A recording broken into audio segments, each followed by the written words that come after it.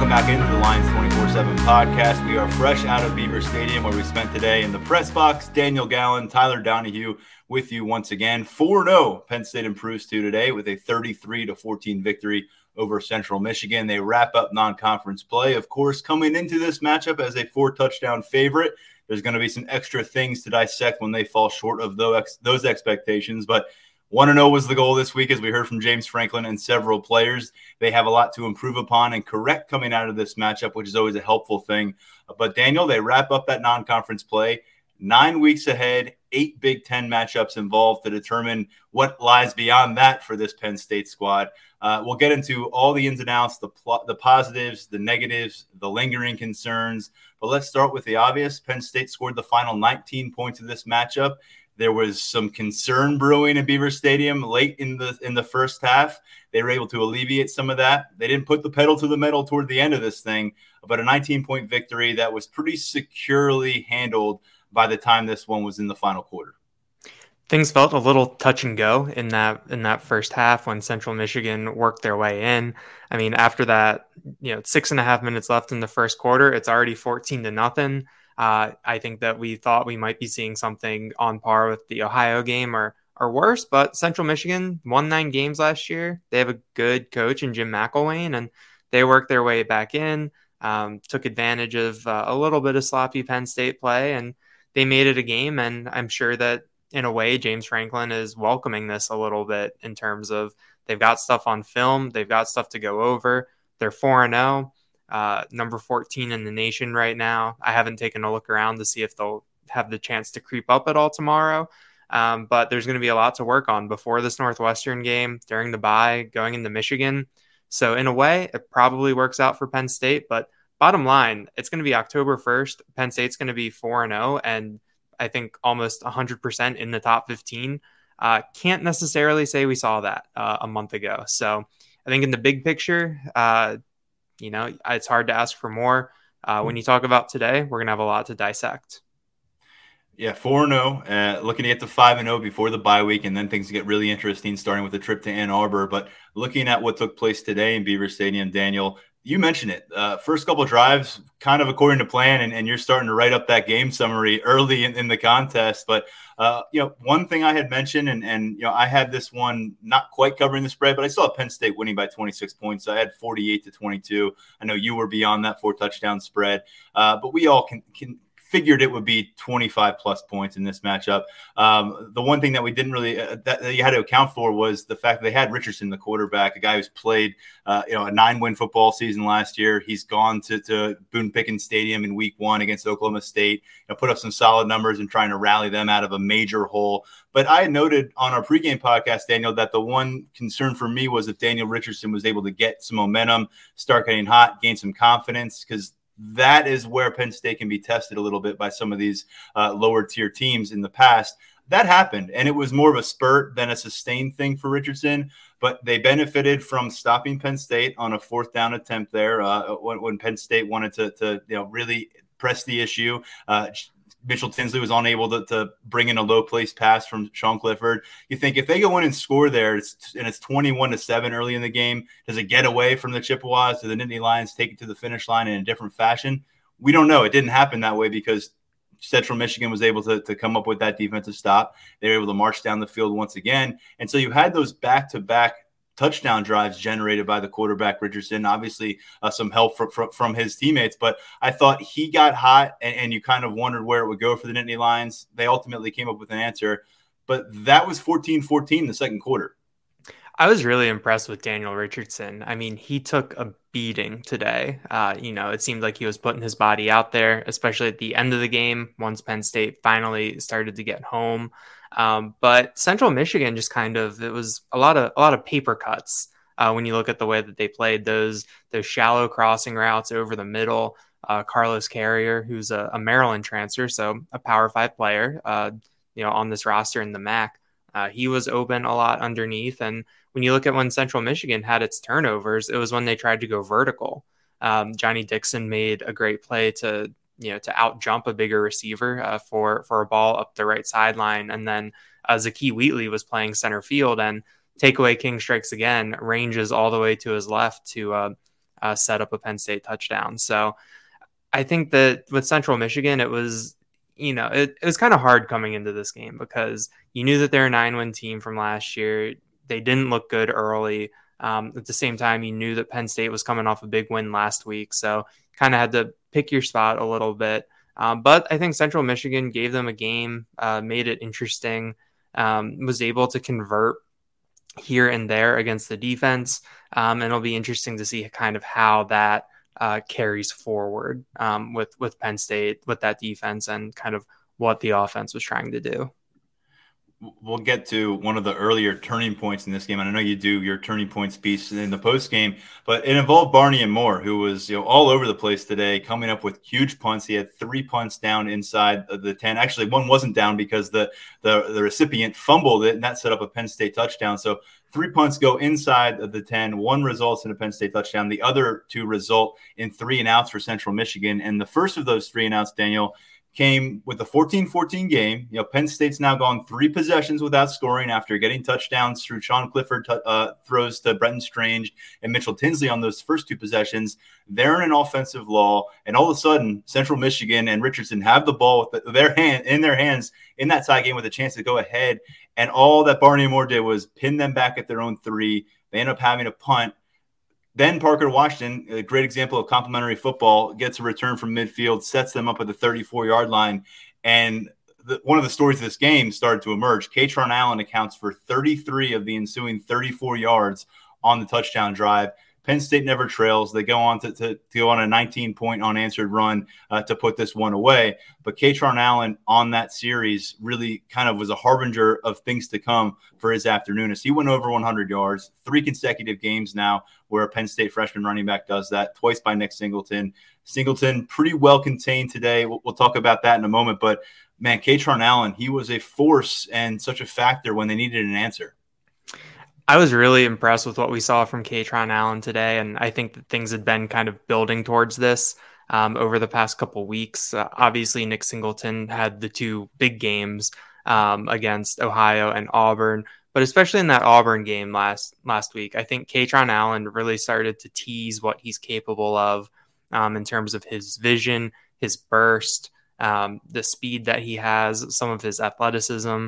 Some things that I think are a little underrated with how he was typecast coming out of high school and arriving at Penn State. That 14-yard touchdown run that he had to make it a 21-14 game was really impressive. I think it was another good example of him using his vision and being patient and just running to where guys weren't. And it's something to be said for that. I mean, I think you have the stat of how many times he gained 8 yards with a carry. And he was six of his 13 carries went for at least 8 yards. Just always moving forward. And there's a stat in the game notes where he hasn't been stopped for negative yards yet this year. He's had a couple, stopped for no gain, but he hasn't been stopped behind the line of scrimmage yet this year. And I think Penn State fans know, this Penn State program knows that that's not something you can necessarily take for granted, given with what they've had the past couple of years. So I think Nick Singleton might have announced himself in a little bit more dynamic and a little bit more flashy fashion, I guess. But Katron Allen today, I think, showed what he can bring to this offense, what he's capable of. And I think one thing that kind of pops into my head with thinking about how he played is a 4-minute offense. If Penn State is in a close game, they get the ball back and they need to just really drain clock, that's the type of running back you're going to want to have, where he's going to pick up yards. He's not going to get behind the chains. He's going to keep you on schedule. You're going to be able to bleed that clock. Maybe you'll be able to break one and put things away. So I think there's a lot of good to take away from this with Katron Allen. Katron Allen was where I went to for a story after the game and writing it up. And I know you wrote about something we'll get to in a moment, and that's some special teams concerns that are going to need to be addressed by this team. But sticking with the positive here in Katron Allen, you look at what Nick Singleton did last year as a senior and all the accolades he garnered. And meanwhile, Katron Allen is an absolute stud in the backfield, but he's surrounded by a bunch of Power 5 prospects at IMG Academy. It's not a one-man band kind of situation. And I think what was kind of lingering in kind of between the lines last winter when these guys were getting to campus, whether you're hearing it from some people on the Penn State staff or hearing it from some people in our network who cover recruiting closely, was, Kaytron Allen was not ignorant to the fact that he was viewed as the other guy in this running back class. That's not to say he had animosity toward Nick Singleton by any means, but I think he's a guy who said, I proved myself as a early on in middle school, as a high school freshman in Norfolk, Virginia, as one of the premier players in that area, a rising figure. Go spend 3 years at IMG Academy. I'm allowed to puff out my chest a little bit too. And everything you heard going back to Jaywan Sider in March when we got him, and they were starting to get a feel and a sense for how he's impacting the room, and then going into the preseason camp and the final few days before we got and Jaywan saying he's going to play week 1. And not only did he play in week 1, he had a huge pivotal play on the final series of the game that Penn State needed to go down the field and avoid a loss at Purdue. So you knew the trust was there from the get-go in week 1. Last week, Nick Singleton stole the spotlight again, very much warranted. Back-to-back Big Ten Freshman of the Week honors. We get it with number 10. But quietly, you could say, down at Auburn, he imposed his will. He averaged about 6 yards per carry on 9 rush attempts, reached the end zone a couple times. And today it was really a continuation, I thought, in a lot of ways. And you mentioned the vision, one cut, decisive off the left side of that line for that 14-yard touchdown. And something that James Franklin told us after the game that I thought was really interesting, because we talk so much about the offensive line needing to do its part so a running back can find space. He actually said that Kaytron Allen is setting up blocks for himself. And I thought that was really interesting for a guy who's, I don't know if he's 19 years old yet or 18, whatever he is. It takes guys a while to figure out how to do things like that when you're working at a Power 5 game speed. So for him to come out of his first month and already knowing what Nick Singleton can do, particularly on the perimeter, it's quite the 1-2 punch. And I'll give you some stats in a little bit to show how much these guys have separated themselves. But Daniel, I think it goes without saying now that Kaytron Allen's not going to play second fiddle to anybody. It may be a 1A, 1B situation, but I don't think any of us go into this Big Ten reboot. They've already played one Big Ten game, but going into the Big Ten schedule, none of us are going to say it's Nick Singleton and everybody else.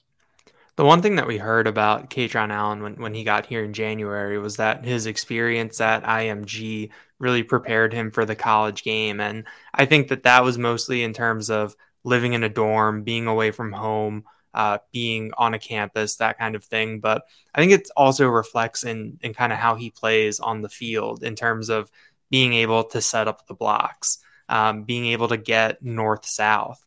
I think that's the biggest thing with him not getting stopped for negative yards.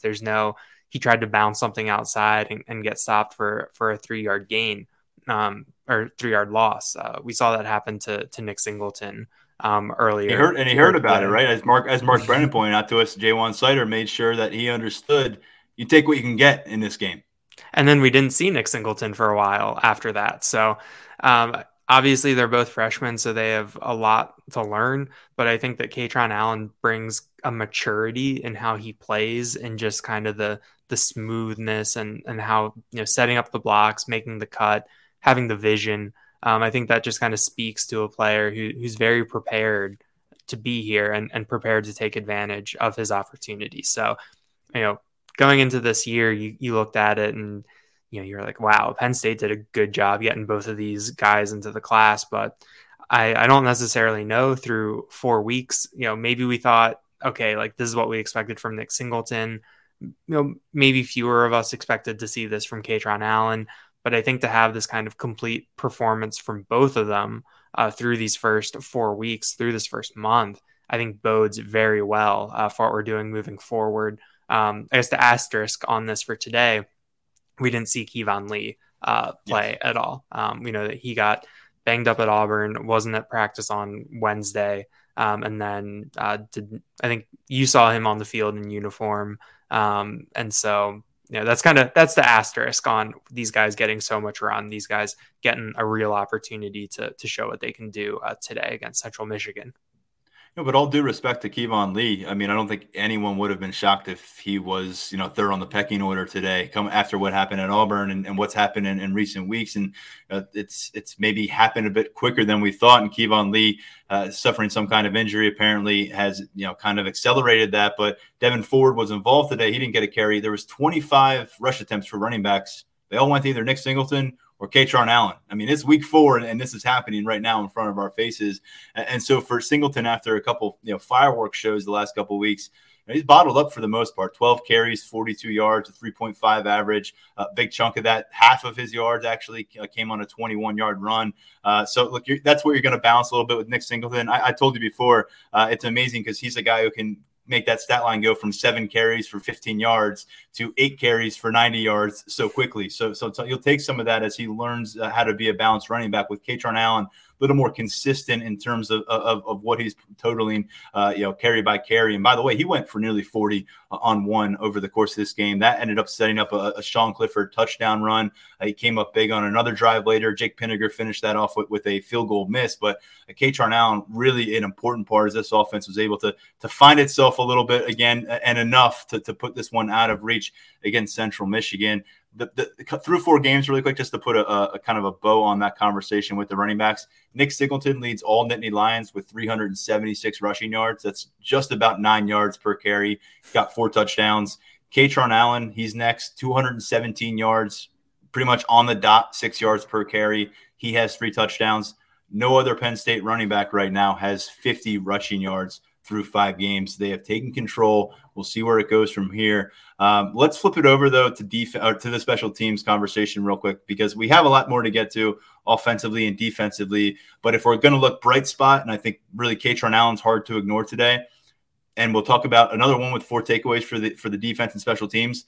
But special teams, for the second consecutive home game, you've got a missed field goal. You get a missed extra point. You actually had 2 missed field goals today. Sanders Sahadak had his first career attempt from 56 yards as the first half came to a close. But Jake Pinniger in the middle of things for those. Jake Pinniger then thrust into kickoff specialist duties, which was a 3-headed monster all of a sudden, but not so much of a monster because James Franklin was calling out that unit in postgame. They got to tighten this up. They got a first-year special teams coach, but Daniel, narrow games away. There's not going to be much margin for error, and it just feels like it's trending towards biting them in the butt at the wrong moment at some point in Big Ten play. I've brought up that Michigan game before, and I'll bring it up again. Jordan Stout left 4 points on the field, and Penn State lost by 4 points. So I think that's the big example that you're looking at when it comes to getting consistency from the kicking game. But I mean, there's a lot of different ways to go with this. I mean, I think that the one in replacing Jordan Stout, I think we can safely say that Penn State hit a home run when it comes to Barney Amore at punter. Another great game from him, like we already covered. Obviously, Jordan Stout wasn't the most consistent field goal kicker. He had his misses on extra points. He had some of his struggles on field goals. And it seems like you're kind of getting that same level of play coming in from Jake Pinniger this year, which is kind of with these games on the margins, not what you want, not what you need. The blocked extra point was interesting. The Central Michigan player got through the line pretty easily between the long snapper, Chris Stoll, and Landon Tangwall, who was immediately to his right. He just really knifed in there and had a pretty clean block on it. Penn State has had trouble on the punt or extra point protection earlier this year. And James Franklin has said they've made some personnel changes. I think I covered that in the story 2 weeks ago with some of the different groupings that they've had.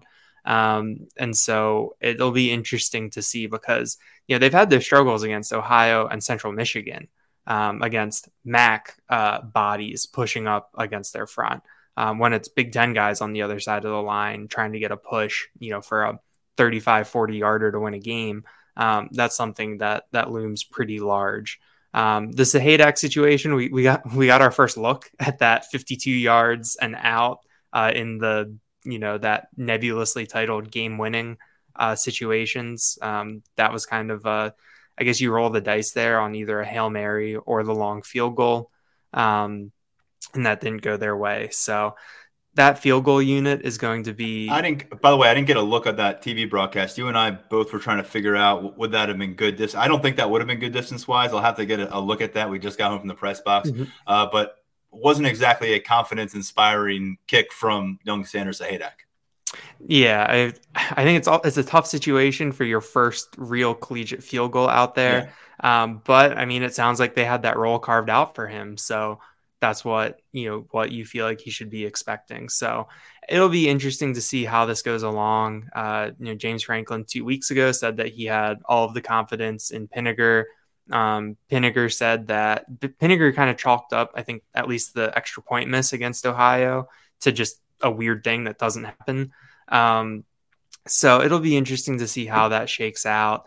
We know that Sanders Sahaydak, when we had our windows in the practice, he looked good. He was striking the ball well. He seemed to be pretty accurate. So we'll see how that shakes out. But, I think that special teams is kind of one of the things that you don't want to think about too much. If you're a head coach, you don't want that to be what's keeping you up at night.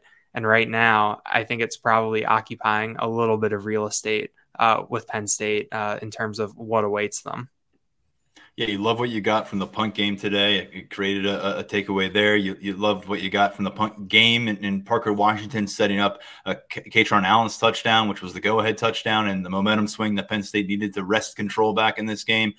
But overall, special teams, the storyline is going to be, are you going to leave those points in the field on a weekly basis? Is it going to be some kind of coin flip for these kicks? And there's just too many close games ahead if Penn State wants to make that trip to Indianapolis come December for them to skate by. But let's be real. There's a lot of kicking concerns across college football. This is not a position that is deep and loaded. They've got the guy who's played a bunch, but this has kind of been the deal with Jake Pinegar in recent years, where you get some good, but you'll also get some bad.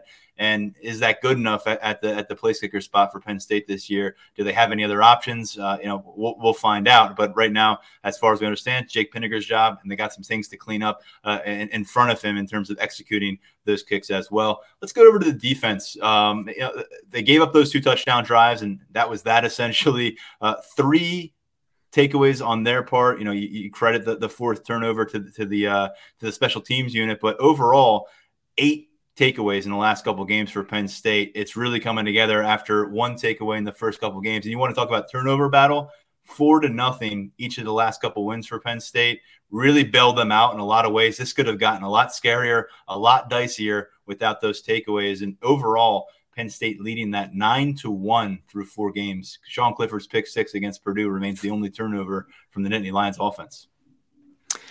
I mean, when you look at how Penn State has been able to manage the turnover battle, I don't think we really pictured them to be +8 at this point.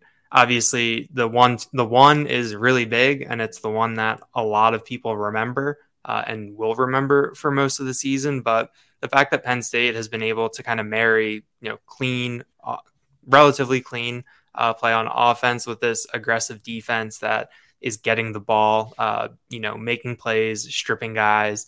I think that it sets up very nicely for Penn State moving forward. After the game, I talked to Johnny Dixon for a while, and I asked him what it's like when he's on the field and you see Kalen King with a very, almost, I don't want to say superhuman, but just the effort on that play to give up a catch in tight coverage and then to be able to wrestle the ball away for the fumble. I mean, that's just such an impressive individual effort by him. And I asked Johnny Dixon what it's like to see that. And he said that when they're all out there and they see someone get a turnover, they want one themselves. That's the kind of attitude that they have in the defensive backfield. I mean, he saw Zakee Wheatley get his interception. Then Johnny Dixon wanted one of his own. So he got that. And it just seems like that the way this defense is playing is that they're having a lot of fun and they're really enjoying it. I think that Curtis Jacobs has kind of said that the way that Manny Diaz talks about it is that, just go effort 100%. If you don't make the play, there will be someone there to help clean it up, or you'll get another chance to make the play later on. And I think that the defense is playing, at least in the back end, at least in these kind of turnover situations, is playing really free. I think there was one stop, I forget who it was that you were marked on, where whoever went, the defensive back that went into tackle, I mean, it looked like they were going directly for the strip, and seems like every time that Penn State has a ball carrier stood up, you're waiting for someone to come in to punch the ball out, to strip it. They're really swarming to the football right now, and that's leading to really good things for this defense. We'll be right back on the Lions 24/7 podcast.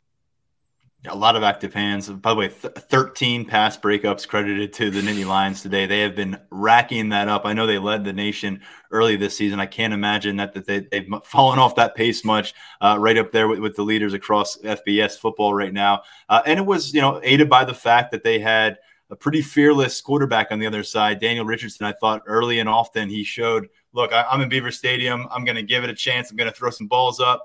There were probably some opportunities for others. I mean, some of those were very well placed balls. There were some contested catches. There were some throws that were out of the reach of everybody. But Richardson was pretty fearless. It cost him in a couple circumstances. They picked up some chunk plays in other spots. But I thought overall, the Penn State defensive backfield, especially when this game was getting a little bit dicey, they were able to shut down things and really take control. And that's what you wanted to see with the elite talent.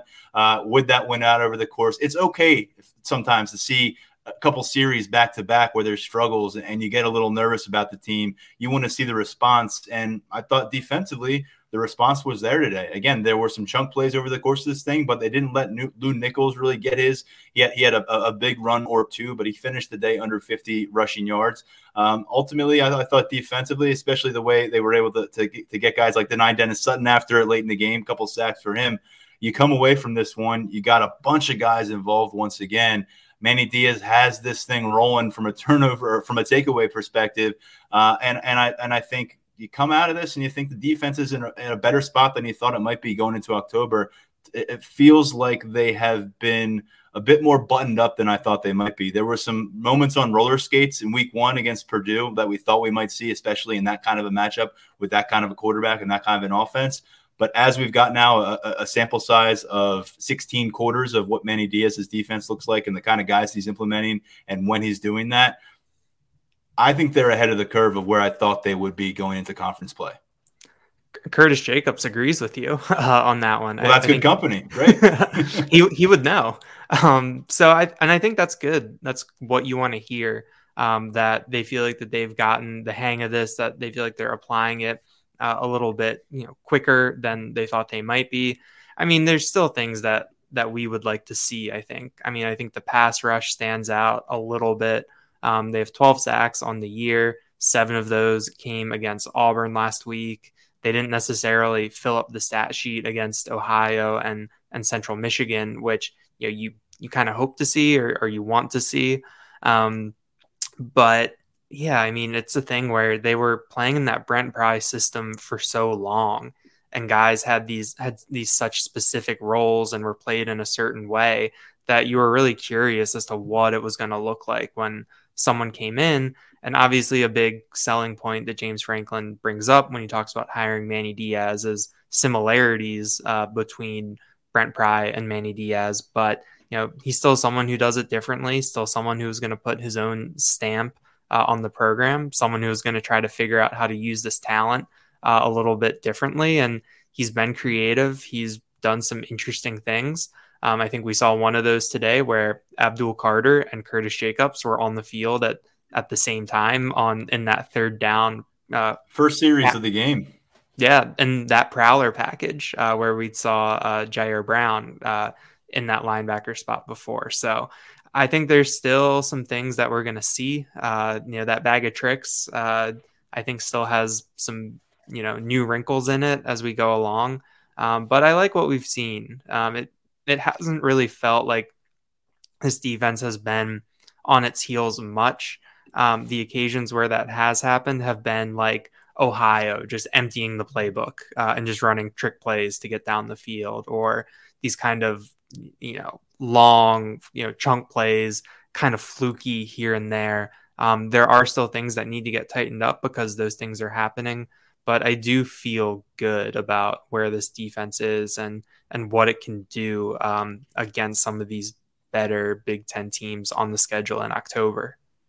Franklin mentioned they've done a great job this season of putting teams in bad spots on third down, long situations, but they've also not done a great job of closing the door on them and then preventing a fourth and short spot where a team can be tempted to go for it, or where their team actually picks up a third and long. There was a third and goal from the 30 today. That set up a fourth and goal from the 5, and that's not really what you want from the situation. We saw it last week against Auburn when Auburn had some moments or some signs of life on offense. There were some kind of long plays on third down situations. So there's corrections to be made. There's work to be done. One thing I take away from a conversation I had with PJ Mustipher in post game is he is legitimately, genuinely very pleased with how he feels in Game 4 versus how he felt in Game 1. I mean, you can just hear there was some concern, I think, mentally for him throughout that first game, where you're just looking around. You're just worried that someone's going to roll up on you. Something's going to happen. You're going to feel that pain again. You're going to have to start the process over again. And he still may not be out of it all the way. He says that it could take until the end of the season to where he's playing his best football. But I thought we saw PJ in command in a lot of spots today. He had to play more than we thought. I didn't think we'd see PJ nearly as much as he was involved over the course of this matchup. But he made a tackle with his back, essentially. He just was the wall in certain spots. And when you're going up against the FBS's reigning leading rusher, Lew Nichols, who, by the way, I shortchanged. He finished with 67 yards. I said he finished under 50. But nonetheless, really did a nice job bottling him up. And then the other guy is the other McDonough product, Dani Dennis-Sutton. I know it came late, Daniel, but first I got to mention it because I called it with my player of the game with the multi-sack thing. So I got to toot my own horn there. But I also have to say 3 sacks in 2 games, 5 stars come to play. I think in that sequence, he had a quarterback hurry or a quarterback hit mixed in there too. He was getting home. He was making himself at home in the backfield. I think when you compare him to the other 5 stars in the class, Nick Singleton has had more than his share of moments. Drew Aller, obviously, we've already talked about him a lot. I think Dani Dennis-Sutton is kind of the one that we've been waiting for. We've been waiting to see if he can turn that rotation at the top, which is really 3 guys with Adisa Isaac, Chop Robinson, and Nick Tarburton. If Dani Dennis-Sutton can make that a legit 4-man rotation. Mostly we see Dani Dennis-Sutton out there with Amin Vanover with kind of that second string defensive line, even though there's been a lot of mixing and matching. But I think that if he can continue on that upward trajectory, he didn't get here till the summer. So I think that he's working, a little bit behind some of these other guys from that perspective. But I think that he's playing his way into being someone that we're going to hear a lot about in October and into November. Let's talk about QB1, Sean Clifford, 4 total touchdowns on the day. But you come out of this one, you check your social media, you have some conversations, and you're saying, did I miss something? Was this a calamity of a day for Sean Clifford?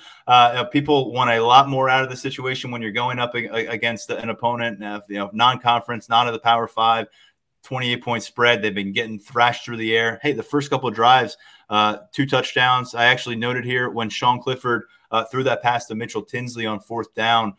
It was a low ball, but it was well placed considering the coverage Mitchell Tinsley had in his hands. It was the second time during that drive that we actually saw a Penn State receiver have the ball hit them in the hands from Sean Clifford. He was 8 of 11 for 103 yards and 2 touchdowns at that point. So I thought he came out of the gates very sharp. His receivers let him down in some spots. Overall, though, you saw some of those lulls. He was a part of that process, misfired on some key spots, didn't find his progression in some areas, but no turnovers again. Again, 1 turnover. It was a big one. It was a terrible one, but that's it through 4 games now. 3 touchdowns through the air, 217 yards. He scored again on that QB sneak. He has scored on the ground every game this season now. So, Daniel, look, with Sean Clifford, this kind of ties into kind of how I feel about people viewing this Penn State performance. They have trust issues and they have baggage because of the face of Penn State football in recent years, aside from James Franklin, has been Sean Clifford, and recent years have tested the patience and the comfort level of Nittany Lions fans. So I think they see this, they revert back to some of those feelings they've experienced. Same deal when things went off the rails at Purdue. Look at the body of work, though. Was it 12 touchdowns versus 1 turnover, a 4-0 record? I just have a hard time wanting to pick on Sean Clifford coming out of this game. There'll be people who do it. I don't really feel like keeping on it, though. I think when you look at how he came out of last week, where when you're looking at the spectrum that Sean Clifford is, because we've talked about, he's a pretty high variance quarterback. I mean, the highs are pretty high, the lows, I think a lot of people would prefer not to revisit those. And coming out of last week, he just played such a clean game where you didn't really think about him too much. Obviously, the running game had a lot to do with that. And so that was more towards I guess the highs of Sean Clifford. And then you come in, and I thought today was more of what you expect out of Sean Clifford. It was just kind of a maybe slightly above average Sean Clifford performance because he didn't have the turnovers. He didn't have a backbreaking mistake. The wide receivers for really the second time this year, including the Purdue game, really did not help him out in a couple key spots. But I think when you look at the throws that Clifford missed, it was kind of a lot of things that we've seen before a little bit. A couple of those high passes that he sails, missing guys like that. I think that sometimes you get caught up in that deja vu a little bit where, this is only my second year seeing this on a day-to-day basis. I'm sure that the people that have seen this is their fourth year seeing this every week. I'm sure that you start to see that your mind starts to wander. But I think that we haven't, he just hasn't bottomed out at all this year. And I think that he deserves a lot of credit for not having too many of those backbreaking mistakes. And the one time he had that backbreaking mistake, he made up for it with that 2-minute game-winning touchdown drive. So I think that from a statistical perspective, it's been a really solid year from him. In terms of the eye test, I think that it's better than what I expected in terms of the mistakes, how efficient he's been at times. Maybe we'd like to see him use his legs a little bit more. I think there were a couple times where we were talking in the press box that it looked like he could have run, didn't, next drive out, has a nice little carry. So yeah, I think Sean Clifford is at a point in his career where he's not going to be able to make anybody happy and everybody happy. And I don't think there's a quarterback that's really capable of that on any team. And so I think that you just kind of have to know what your expectations are going in, grade him on that curve that we've kind of established. And, I think that you do really have to give him credit for avoiding those mistakes right now. But I feel like this will be a conversation that we'll be having, 8 more times this year. Yeah. Well, I've been saying it for a long time, all offseason. It felt like where I said, let's see what it looks like coming out of the Northwestern game. Let's see what happens when you get in October. Do you reassess the quarterback spot? Do you make a change there? And while we've seen far more good from Drew Aller than I thought we would even get a chance to see in September, I just don't think you've seen enough bad or regression from Sean Clifford to warrant that decision when you factor in everything else beyond arm strength and the measurements that Sean Clifford is well documented to be providing this team and providing this locker room as the starting quarterback. And look, Drew Aller got some reps today. Wasn't time for fireworks from him. He's going to be waiting in the wings. He's 4 for 4 and getting in games. I think James Franklin and Mike Yurcich are going to make sure he stays involved and gets his opportunities. But to me, you look at Sean Clifford and you come out of this matchup, and the problem probably that is posed now, and I think the reason why there is some angst amongst fans on a day like this is expectations have climbed so much in a hurry where people now want to view this Nittany Lions squad in the light of a legitimate Big Ten championship contender. And when you want to view your team in that kind of light, which then puts you in the playoff conversation, you think about how your quarterback stacks up against the other quarterbacks in that conversation. There's some Heisman Trophy winners, Heisman Trophy finalists, guys that are being projected as top NFL draft picks. Sean Clifford doesn't fit the bill for any of that right now. But I think that's kind of where it's gone. You look at where the expectations were for this team and this offense at large August 30th versus where they are right now that they have the ground game, now that we've seen some of these weapons. I think the one thing you really want to look for more from this pass attack in particular is connecting on deep explosive plays. There's too much talent in this wide receiver room. I think that's what they're missing on. Parker Washington quietly kind of led this group again. Six catches, 64 yards. Solid day from him. Had a punt return, but I think we want to see. Mitch Tinsley had a touchdown early on. But we want to see those explosive plays that you can match up with this ground game now. And when you saw the level of cover zero that they faced today, as James Franklin said, you want to be able to make people hurt, make them pay for rolling out cover zero on you. Today, they weren't able to do that. Sean Clifford took some shots. There were some missed connections downfield. Again, things to clean up. But if you're looking for things to cling to and to be angry about with the team being 4-0, maybe this isn't the week to put all those eggs in the Sean Clifford basket. We've had several of those weeks in the past. I'm just going to say maybe this isn't the one. And you just look around the Big Ten, and it's such a cop-out answer to say, but being a college quarterback is such a fickle thing. And it's so difficult with what you get week to week. I mean, I think coming into this year, you would say that Aiden O'Connell was probably the second best quarterback in the Big Ten behind CJ Stroud. You saw what the Penn State defense did to him in week one, just held him to a super inefficient day, even though he had good yardage. I mean, he was close down to around 50% completion after being above 70 last year. Talia Tagovailoa threw, I think, a back-breaking pick against Michigan today. Peyton Thorne, I don't think made it out of today's game.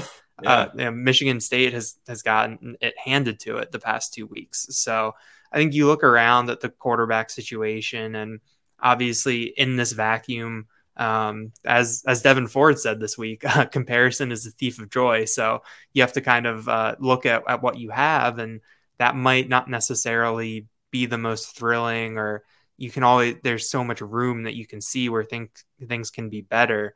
But I think in the grand scheme of college football, I mean, I think you have to say that Penn State is in a good spot with a quarterback who, if he can come out and just be average to above average, that's enough the way that college football is. Yeah, I mean, maybe that's not enough to contend for the college football playoff, but he can't be average. He's got to be pretty close to great, I think. We've already established I don't think he's an elite quarterback. I don't think that's going to happen here in his final college season, but he's got to be pretty close to great for them to legitimately be in that conversation, I think. Was he there today? No. Have we seen stretches of that this season? Yes. But that's kind of the story with Sean Clifford. Can he piece it together and be great on 6-7 of the next nine Saturdays? That's going to be the key to seeing if they can really go for launch. Yeah, like where he is right now. I mean, I think you can contend for the Big Ten. You can be in that conversation. Maybe doing some math when it comes into November. All right, we need this team to lose here. We need this team to lose here to move atop the division. But I think at this point, maybe it's coming down the pike, but he hasn't lost Penn State any games yet. And I think that that's the biggest concern with him. I think that if you went into this year and you said that Penn State lost a game in the first month, and what would be the number one factor that lost them the game? I think a lot of people would have said Sean Clifford. So I think he deserves a lot of credit for where they are right now. Obviously, that body of work from the past 3 years, especially last season, just really hangs over things right now. It's a prove-it year for a lot of people on this Penn State team, and I think that they've kind of answered the call for the most part through the first 4 weeks, but now you got to show more. Now you got to keep proving it. Now you got to do that in conference play. Well, they could really run the ball well his first year as a starter. They were an 11-win team that year. They could not run the ball at all, really, with effectiveness and with consistency for the next couple of years as the starting quarterback. He was a 500 quarterback, and all of a sudden they could run the ball again, and they're 4-0. Now, really quickly, because I just wanted to draw a quick parallel. Everyone wants to compare themselves to the national champions. Let's go down to Athens, Georgia, very quickly, Daniel. Number 1 Georgia today against the Kent State Golden Flashes, a 1-2 team out of the MAC. Does that sound familiar? Went down there, 40-plus point underdog. 17 points was the final margin of victory. 39-22. Georgia won that game. Stetson Bennett threw the ball 36 times, no touchdowns, 1 interception.